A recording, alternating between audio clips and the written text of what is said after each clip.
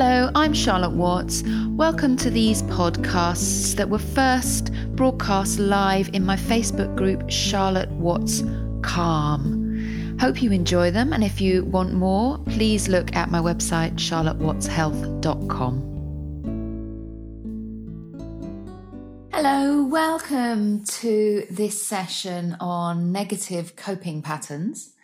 I want to talk about this issue because it was something that when I first kind of heard this phrase and understood what it meant, it was a beginning of a journey to free me from getting caught up in loops of behaviours that I wasn't necessarily conscious of, and to be able just to examine the responses, the reactions I would have to being stressed, to being upset, to being overwhelmed, and notice what it was that I was feeling I needed to do at that time to create a kind of a barrier and a numbing and a suppression of the feelings that I was having. So just to kind of unpack that terminology, negative there obviously implies not positive, so something that is not particularly good. And although I don't love dualistic language, it does kind of highlight the fact that when we do get into these types of behaviors, and they tend to be things that can be either addicting or quite excessive, then they have a negative impact because they prevent us from living in the present moment, living our lives in the only time it's actually happening, which is now. And they can become mindless and unconscious quite quickly. And the trouble is that modern society is very set up to keep us in these loops of coping patterns. And so coping here means something that we will turn to for a feeling of support or a strategy to make us feel better in a moment where feelings might be difficult or overwhelming, or that we find just too much. They flood the system in that time. So often when we talk about negative coping patterns or negative coping behaviours, we're talking about things that would be anything that we could do in excess, which include things like this idea that just because something is good for us or deemed good doesn't mean you can't have too much of it, for instance.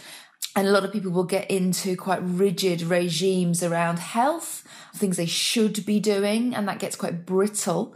So if they don't do the things they should be doing, there's a lot of guilt or shame or feeling like it's all gone wrong and it's out of control. But often excessive behaviours will be things that will give us a bit of a beta endorphin rush. So a kind of something that will satisfy our reward centres.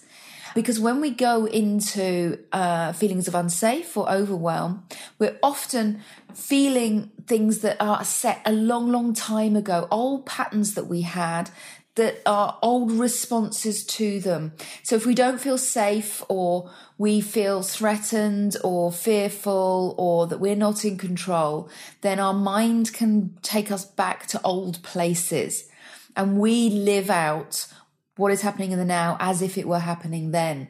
Now, if we don't understand that, if we're not processing it, if we're not being very mindful with the feelings and noticing in the present moment that it is okay, we are safe right now, then it can be a very usual knee-jerk reaction to want to just quash that down, to suppress it, to not feel it.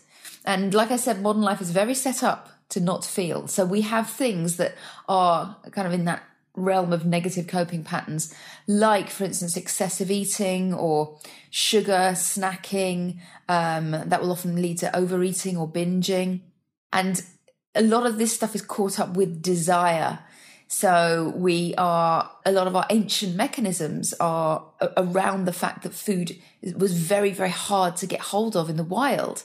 And we have to have the motivation to go and get that, because calories are hard earned in the wild. To hunt or gather, as we would have been doing, takes a lot of work, it takes a lot of effort, and we need to be motivated to do it. So therefore we have a big motivation with kind of desire and reaching for something and bringing it back and having it. Now, in terms of food, often we get, when we eat something, we'll get a reward, a feeling of satisfaction, that it's a lovely thing to eat.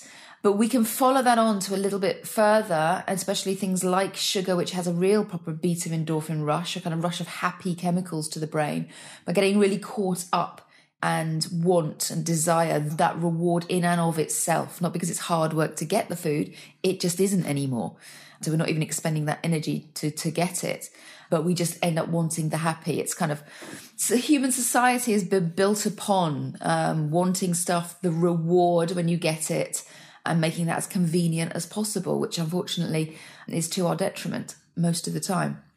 So what we also might have craving for in excess are kind of big portions of starchy carbs. So some people, when they're, rather than turn to sugar, they might turn to like big bowls of pasta or lots of bread or something that just feels comforting in terms of the fact that it fills you up.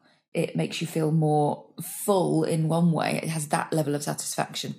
And what often happens then is that we release neurotransmitter serotonin, which again has comfort and reward cycles within it, and it can make us feel, particularly if our brain chemistry has been agitated, that we're having a soothe, we're having a come down.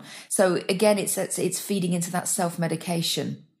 And often when we go through periods of chronic stress, or we grew up in quite a stressful environment, maybe there was little attachment or lack of attunement, or you didn't feel fully safe or heard or seen or understood, then there's that underlying sense of not safe again that tends us to quite heightened reactions to stress, even if we, that's what we grew up with. So that's that sense of normal, even like smallest bits of hypervigilance are quite wearing on the system. And one of the things that they can wear down is our natural levels of dopamine. And dopamine is a mood and motivation neurotransmitter, but it's also a part of our reward center. So it's very, very caught up in cycles of addiction. So we get a shot of dopamine as a reward for anything that kind of propagates the species. So, and those are things that we can kind of get a heightened loop and addictive behavior around. So it can be like eating, it can be laughing, music, all the stuff that can be really, really healthy and help to feed and give us the buoyancy of that really lovely natural dopamine levels. But if we don't have enough of them, then it's linked to depression, it can link to listlessness, poor motivation, and we can crave things that just give us that hit and then get quite, addicted to the hit itself. So that can be things like, sex, gambling, excessive shopping, TV, anything that just gives us a happy when we feel we need that buoyancy. And one of the things that's really caught up in that loop as well is exercise. So naturally we'll get a dopamine hit from exercise. It's important for our well-being. But excessive exercise, that which is beyond us mindfully listening to our body and even injuring ourselves regularly, or not being able to know when we need to recover. Recovery is one of the most key facets of exercise, giving ourselves time to rebuild muscle. If we're not listening to that and we're just going for it for the dopamine hit, then in itself, that's an excessive behavior. And like any of these things, we just need to come back to a really mindful view on that. And this brings me to another really common negative coping pattern in modern society. And this is the seeking mechanism. And the seeking is part of that hunter-gatherer, that finding stuff, that part of the survival response. So as I said before, we have this imperative to seek stuff, to reach for what we desire and to bring it back to us, to have that cycle of completion. I have it now, I can relax. And what happens with babies, for instance, it's such an important part of our development, is that the way babies will learn to sit up. And that's a huge amount of development up through the spine, building muscles and whole structure to be able to lift up from the ground. And the way they do that is to have the desire for something, to get that toy, to get that food, to get to that person who cares for them. So from the get-go, we have that relationship with desire and reach and get. And if we feel lacking in any way, or if we feel that we need soothing and our self-soothing mechanisms are feeling out of reach, then one of the things that we can turn to is this seeking. And you see that people will do that within, scrolling through eBay, internet shopping, scrolling through social media, just getting more information or more stuff coming in. So that numbs us. And it never leaves us satisfied, because we have a culture where we're always waiting for the next thing. That if I had that thing, I had that input, then I would be happy. Then it would be okay. But we have it, we bring it in, and it doesn't quite do the trick. And after a while, it's not new anymore. So we reach for the next thing. So it's very easy for us to, it's all around us. We're sold to in this way continually and targeted for what we respond to. So we have to be incredibly mindful and as much as possible stay out of reach of things that are continually pulling back into that seeking. So as with all of these patterns, we can step back and start to get a sense of center and groundedness and really drop away from numbing ourselves, so that if we feel like we're overwhelmed, we're anxious, things feel like they're rising and they're difficult inside, then we don't immediately reach to dampen them, to shut them off. Then actually we start to learn to be with stuff that's a little bit difficult, because it's stuff from our unconscious talking to us. And usually it's that stuff from, long ago that's coming up. And actually what we do need to do is, rather than quash it when it comes up, otherwise we know that stuff just comes out in explosive ways, is to let it come out bit by bit and be with it and hold it within compassion and allow ourselves to get used to being with the feelings, not let them all out in one big overwhelm, because that's exactly what makes us want to shut down again. But what's called in trauma language titration. You just let a little bit out at a time, little bit out, and you give yourself the space to be with that. And yes, sometimes you'll feel the need to numb away from it. But the more that you can hold a space in kindness, the more you get used to doing that, the more you can be with any difficult feelings without a sense of judgment, without a sense of good, bad, pleasant, unpleasant, and feel them in terms of tones and flavors and descriptive words rather than judgmental. So things might be hot, sticky, tight, wooden. That gives you more of a chance to be with them. And then that gives you a chance to notice those pulls that you have, those things that are our own particular patterns. So for me, if I am having a really bad day and I'm exhausted and overwhelmed and I just don't have the resources to do something other, then, my coping mechanisms, my thing to numb myself, to switch it all off, is chocolate TV and maybe a bit of like scrolling through things that I think I might need. So a lot of my practice is around watching those habits and working out how I let myself have some.